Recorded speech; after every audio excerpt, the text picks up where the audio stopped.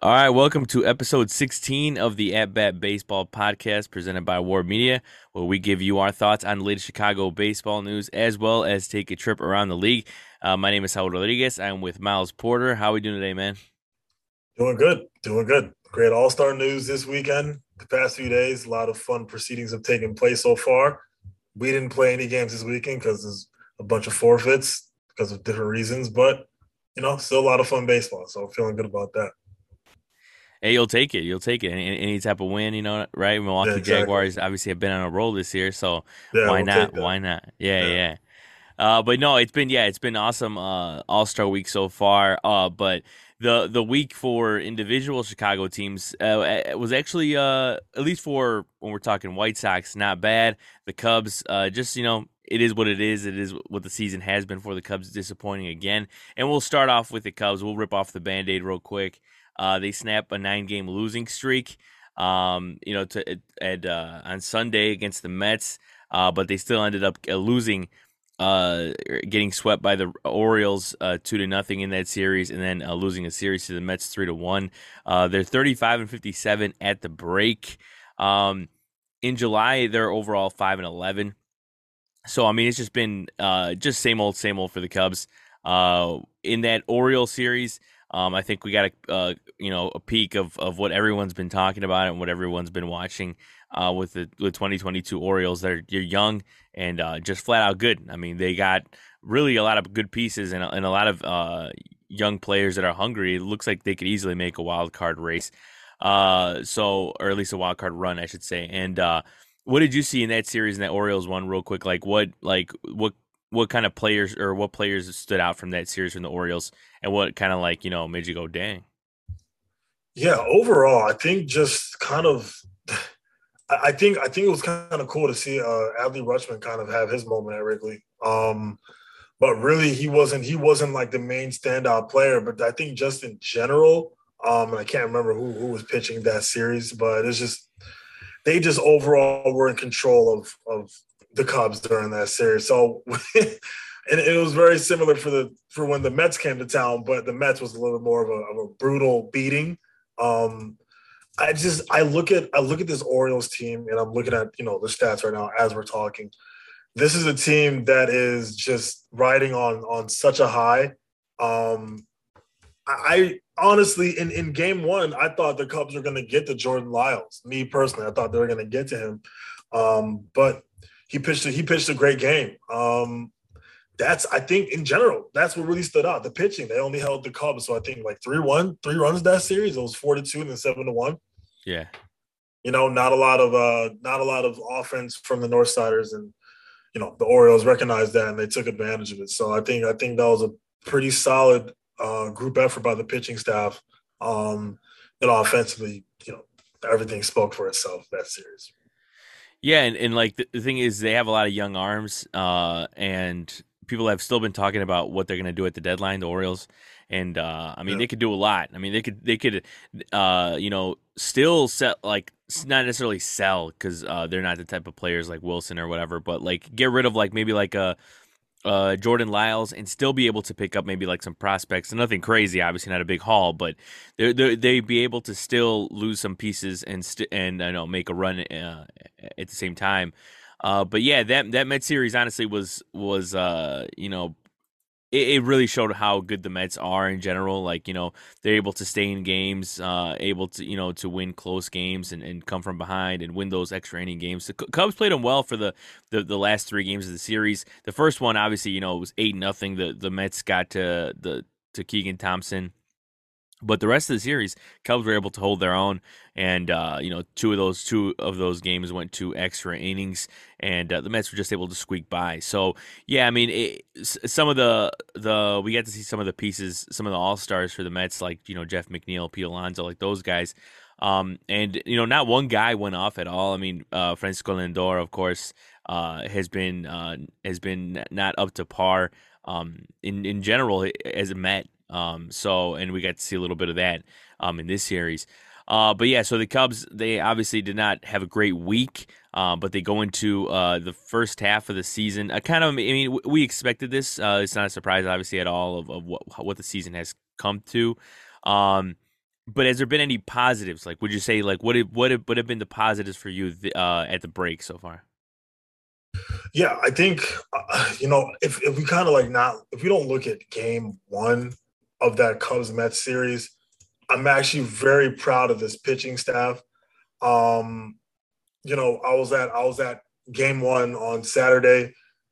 I think Stroman pitched absolutely phenomenal. I really do. I think he went four and a thirds, giving up a hit, six strikeouts.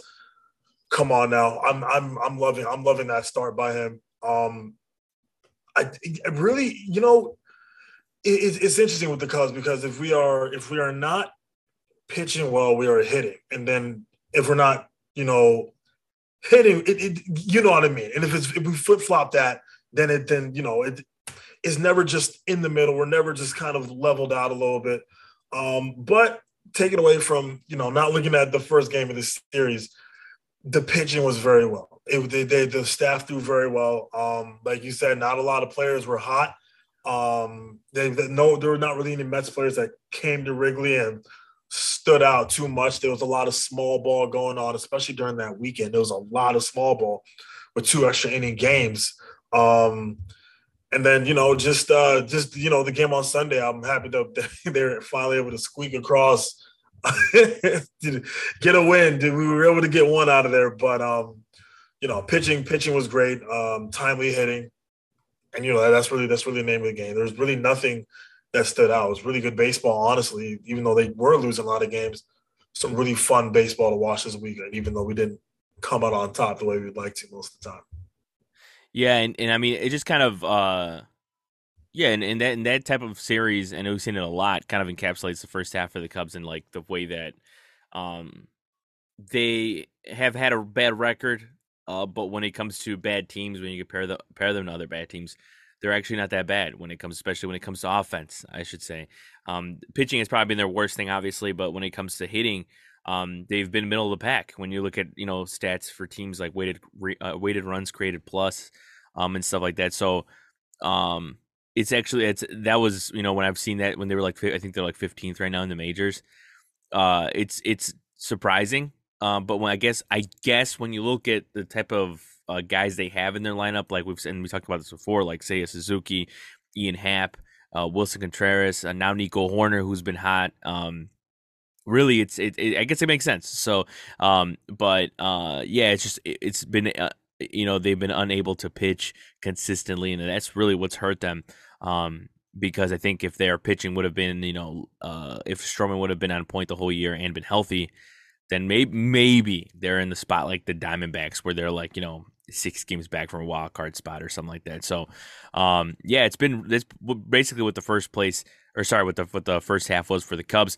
The second half now is really interesting in the sense of there's some key games, some key series that I guess will allow the Cubs to be spoilers, but at the same time really matter for draft picks and stuff. But the game in August that I think we'll be watching for sure is that August 11th Field of Dreams game. That's something to look forward to against the Reds. And then it's actually funny because the Reds and the Cubs, they finished the season on a 6-game series. It's three at home for the Cubs and 3 at home for Cincinnati. So it's really it's probably going to be a battle for last place in the NL Central because the Pirates really look primed to finish third. Where the Cubs are 3.5 games back of them. And that's another team that has been pretty good offensively, but just been the pitching has been the problem. But yeah, it looks like the Cubs and the Reds are really going to be battling for who finishes last. But yeah, and obviously the Cubs have played the Brewers good. They've played the Cardinals good. They've played the top 2 teams in the NL Central, so they have the opportunity to play spoiler. And I think they'll be able to do a good job of that. So it's going to be really, really fascinating to see down the stretch how the Cubs, handle that. It's basically like their postseason. So it'll be a cool way to end the season. As far as All-Star Week for the Cubs this week, what players made impact and whatnot. Obviously, we're recording this on a Tuesday. The All-Star game is tonight. The Home Run Derby was yesterday. We'll talk a little bit about that in a sec. But in the Futures game, Pete Crow Armstrong, who had a great mic up session, was 1 for 2 with a two-bagger and a run. But man, I mean that's one of those things that uh, it kind of excites you for the future too, and it's kind of funny because so the Cubs lose that series to the Mets, right? But Pete Crow Armstrong obviously came from the Mets and the Javi Baez trade, so that when the Cubs lost, I think the third game or I think something like that, they pinned the Pete Crow Armstrong a double in on their Twitter. I'm just like, man, that was petty, but I love it because Cubs hanging on to any type of positives they can right now. But yeah, that Futures game was pretty cool, and it's just like seeing other talent in there, and we'll get to the White Sox one in a second. But the draft went down, which I thought was I think it's a cool thing that they do now at the All-Star break. Doing that in the same place as the All-Star game. So the Cubs stocked up on pitching. And for example, Cade Horton. I know everyone was going crazy over this guy because he rose fast after a great showing at the College World Series with Oklahoma. And actually, they drafted also Mark McGwire's son, and he's a prep righty. His name is Mason McGuire. He coming out of high school, but yeah, that's actually kind of funny because obviously Mark McGwire coming from or being from the Cardinals, and seeing his son now being on the Cubs. If and when his son makes it to the big leagues, that'll be really funny to see him in a Cubs uniform. But yeah, now looking ahead at what type of moves the Cubs will make at the deadline, do you think has anything changed, or really it's really just going to be everyone focusing on Wilson and guys like Ian Happ and stuff like that? What are you like? I guess what are your thoughts finally going into the second half and what the Cubs might do now with their roster? Yeah, I think it's kind of this get ready for some change to come. I also believe there still is a small chance that Wilson uh, stays with the Cubs and kind of use him as a building piece. I think they've gone about building their system well in terms of now we've talked about pitching a little much more during this draft. Um, I think it's important that there's going to be a lot of speculation going into it, and I think last year it was kind of inevitable. We knew it was coming. Um, Wilson making this very clear this year, very public, that he doesn't want to leave and he would love for them to build around him. I think that is something that is so powerful. Um, and so we'll see what happens. Same thing with Ian Happ. Ian Happ is still very young. Um, that's a player who I think the Cubs should also think about. Okay, maybe we should be building around these two. But especially with them both being all stars, I think there's a lot that you can get back for them. But I don't. I'm hoping the Cubs don't completely jump ship. We just completely get rid of everyone, and then for the next few years, it's already gonna be tough. It's already been tough. I don't know how much more necessary it is to make it even harder for fans to watch. You have to make it somewhat bearable, give fans something to hold on to, and with Wilson and Ian. Um, so that's really my opinion going into it. Let's say they do get rid of both of these guys. I hope whoever we get back in return can make an impact a year or two down the line, and we don't have to wait like 3 or 5 years from now. Hopefully, it's an immediate impact because this is a big drop off that we're looking at potentially happens. So we'll see what happens, and whatever does happen, we'll us as fans we'll all still be at the stadium. We'll all still cheer for our team. But just give people something to hold on to. That's my big thing right now. Yeah, I mean it's definitely going to be the big storyline in the second half for the Cubs, just because where they're at in the race and what their fate is for this season. but yeah, no, I mean it's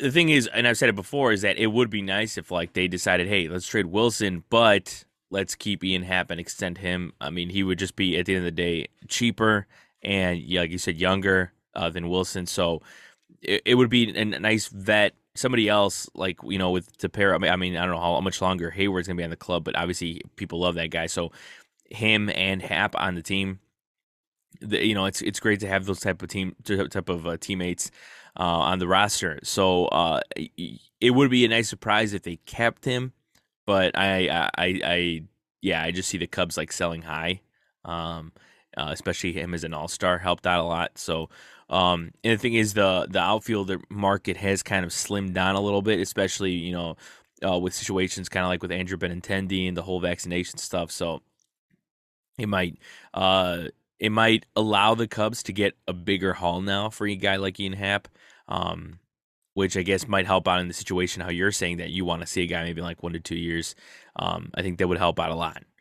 So yeah, so the Cubs, like I said, 37 and 50, 35 and 57 at the half.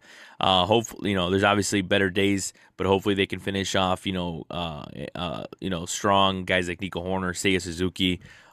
Those guys are if Ian Happ stays, or those guys make the Cubs worth watching. So hopefully everything goes well for them in the second half. They start the second half with a series 3 against the Phillies and 2 against the Pirates. Actually, start next week.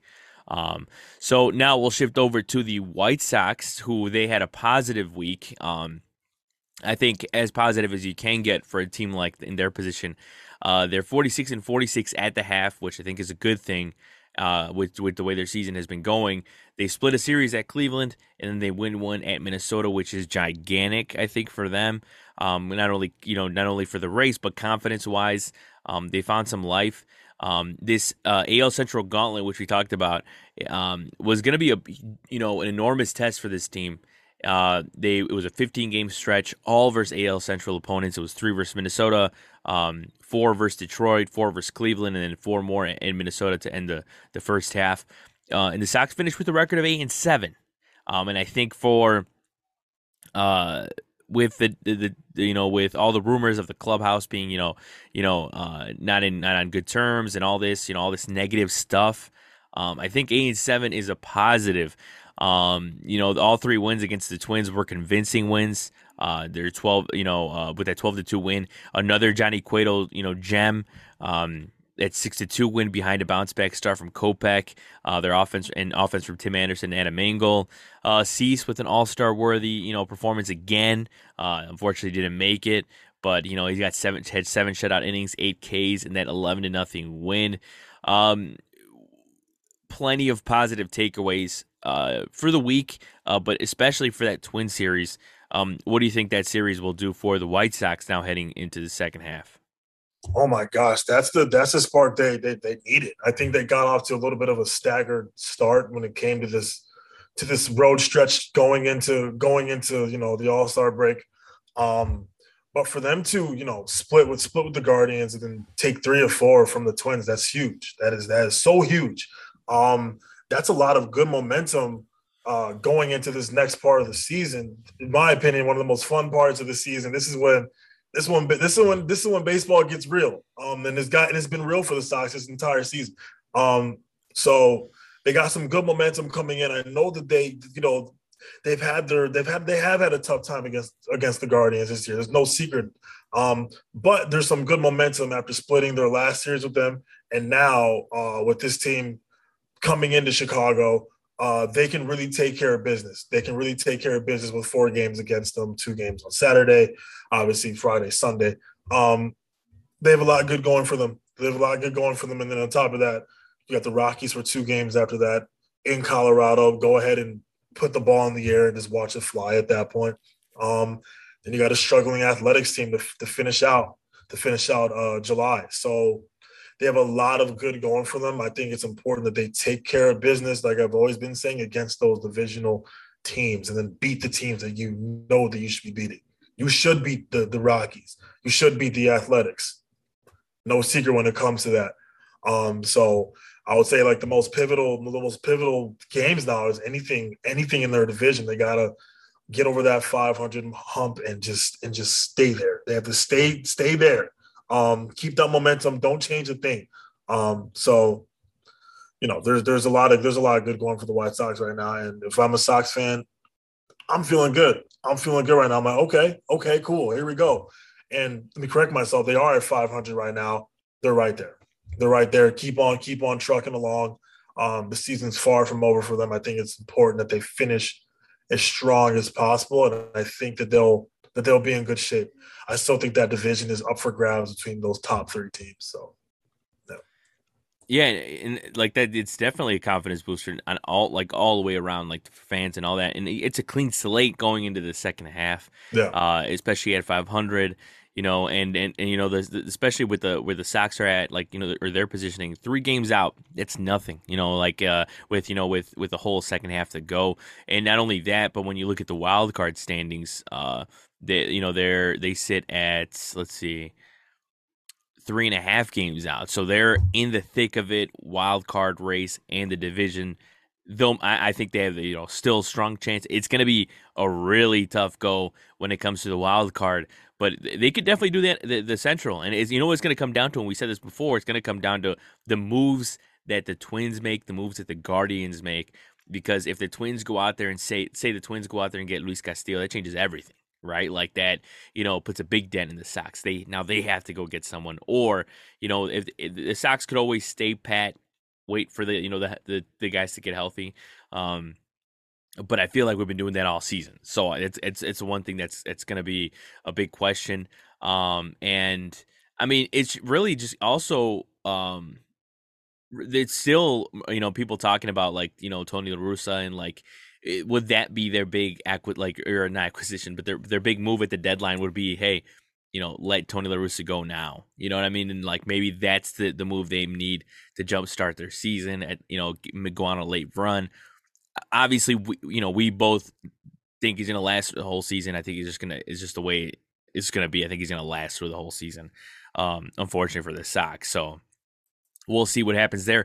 For the second half, though, it's actually a favorable second half. When it comes to like the teams that they face. A lot of the teams are under 500. As you said, the A's, the Rockies, whatever.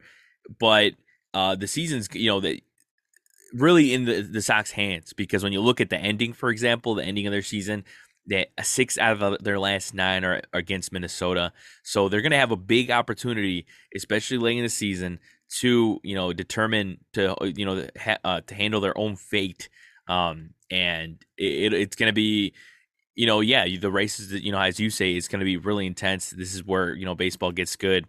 And the thing is, we're talking about these teams now, and but maybe look back in 2 to 3 weeks, and they look completely different. And we'll get to Juan Soto, but he's going to change the whole landscape if he gets traded, for sure. Another thing, a couple other notes. Liam Hendriks made the All-Star team, also deserving over the weekend. He's bounced back. I mean, we were talking about his struggles in April and May, and he's really come back and been the Liam Hendriks of old. In the futures game, the Sox had another star who should be coming up real soon. It's Oscar Colas. He went 1 for 2. He also had a diving catch in the 5th inning to rob Darren Baker, Dusty Baker's son.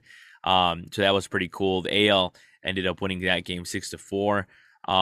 In the draft, as you said, the Cubs stacked up on arms, and so did the Sox. I mean, they drafted, I think, what is it, 1, 2, 3, 4, 5, six pitchers also. So and their main one, the one that made most headlines, was, of course, Illinois native left-handed pitcher Nate Schultz. He is coming out of Oswego East High School. And he's a 6'9" pitcher, 220, very lanky. And we all know how lanky pitchers, especially lefty lanky pitchers, have gone for the Sox lately. Chris Sale. So hopefully they can come up with another gem like that. But yeah, no, the Sox, head into the second half of the season, 46-46, and hopefully he may go on a run. And of course, they start the second half with 4 against Cleveland, and as you said, 2 at Colorado. It'll be another interesting run. Especially as you said with the offense that can happen in Colorado. But hopefully the White Sox have turned for the best now. We'll go now. We'll switch over to around the league, and of course, we're in the middle of the All-Star week. Like I said, this is being recorded on Tuesday. By the time this airs, it'll be post All-Star game, but we'll talk about that in the next episode. For the home run derby, man, what did you think last night? I mean, I think it definitely didn't go as I expected. Yeah. But it was of a pleasant surprise. Of course, Juan Soto won. He beat out Julio Rodriguez in the final. But yeah, what did you take away from that last time, man? That was fun. I thought honestly, my favorite moment was when Pujols beat out Schwarber. And Schwarber just started bowing to him like, "Hey, you're the GOAT, man. Hey, you know what? You got it on this one." It was fun. I think it was a very fun home run derby. I think it's interesting for Julio Rodriguez had what 81 home runs in total. Mm-hmm. Yeah, interesting. It's very interesting. But he still lost because the last round is its own beast. That's just his total for the entire thing. That's just awesome. It's just awesome. These guys are such physical just players. These guys are so strong. I didn't realize how big Pete Alonso was until I saw him in person. That is a very large human. I think he had a home run yesterday. What was like 481 feet or something? He hit it very far. So it's such an awesome showcase for how talented these players are, and why they deserve to be in the spotlight. So each year I always enjoy it, and this year I enjoyed it. Juan Soto is just he's the talk right now. He's definitely the conversation right now for a few reasons. But I enjoyed it. I truly enjoyed it yesterday, and I look forward to the All-Star game tonight. Yeah, I actually my pick to win it was Kyle Schwarber.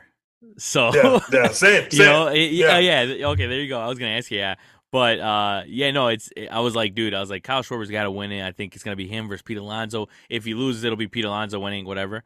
But yeah, that was, I mean, really, I feel it looked like Schwarber was rushing through that, and like it would just hitting pop ups and going oppo on some of them, and like it wasn't working out for him. But I mean, it was cool to see. I mean, at the end of the day, it's cool to see Pujols get his share, because I mean he's a legend of legends. I mean the guy's awesome, so well deserved. It was a really cool moment to see obviously all the young guys, all the young all-stars gather around Pujols. Because he deserves that. It's he's been in the game for like 20 plus years, so it's really cool to see that. He still got it too. Like he still got it. These weren't like cheap home runs. Albert was sending these baseballs, like he was hitting them hard, and it was just awesome.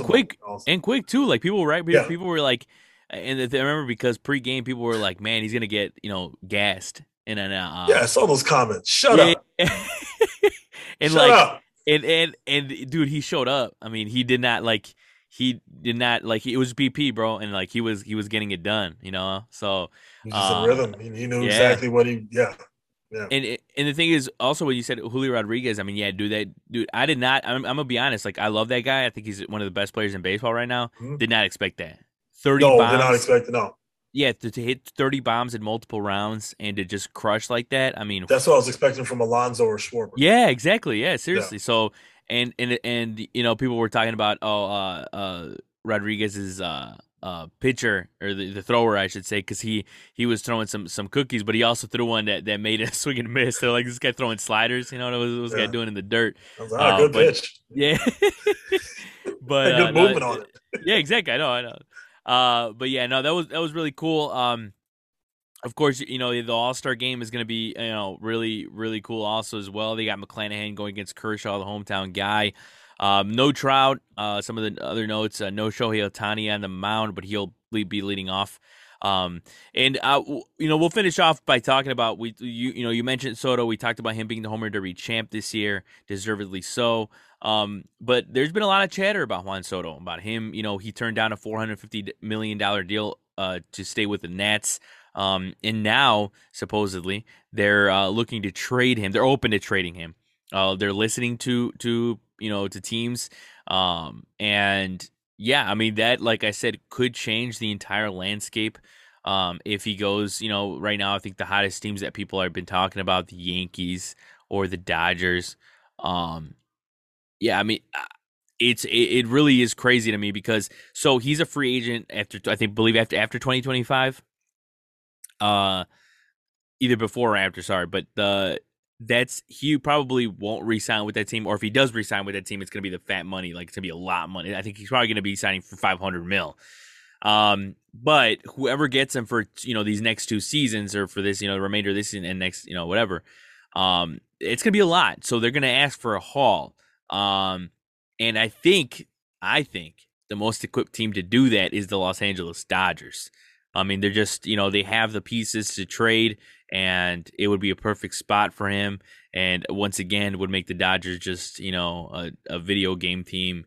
Continue to make them a video game team. Like, what are your thoughts on the situation? Because I mean, it's pretty awkward. I mean, he got asked about it yesterday, and he was saying it's very unfortunate, that these things have gotten out. It makes him uncomfortable, he said.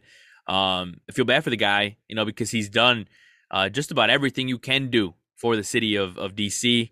But I think I know deep down inside that he's not going to end his career there. He's not going to stay there. I don't know. What are your thoughts on this whole thing? Yeah, I think it's actually kind of turned out unfortunate. I think you know I you know I'll say this is like there's different moving parts. So we could talk about him turning down the contract. That could be for either he if he wants more money, that's totally fair as well. And it also could be he wants to play on a competing team. I don't know. I've seen a lot of comments of just him wanting more money, and I think that is very true. And I also think he does. He wants to compete. I think he wants to get back to being on a winning team because this is such a talented guy. I think there's some players, and he might be the first to start getting this. Is like just because you sign a big contract with a team, that doesn't make the team better. You're locked in. You're not going anywhere. Now it's up to the rest of the team, to the organization, to put winning pieces around you. And we're seeing what's happening with Mike Trout. We're seeing what's happening with Shohei in Los Angeles. Fernando Tatis in San Diego, in Manny Machado. Now, that's a very talented team. They're still a winning team, but they also have not played to their potential. So I think maybe this is wishful thinking, but part of me believes that he also recognizes that as well. If he does sign something big, I think the least that he wants to do is be in a better situation because I don't know if the Nationals are getting better anytime soon. So it's unfortunate, but I'm hoping that there's some sort of conclusion that's found, that some sort of resolution that's found with all this, whether he's in Washington or if he's wherever, or if he is in the Dodgers, because I think the Dodgers aren't a good team and clearly they need more good players on their team.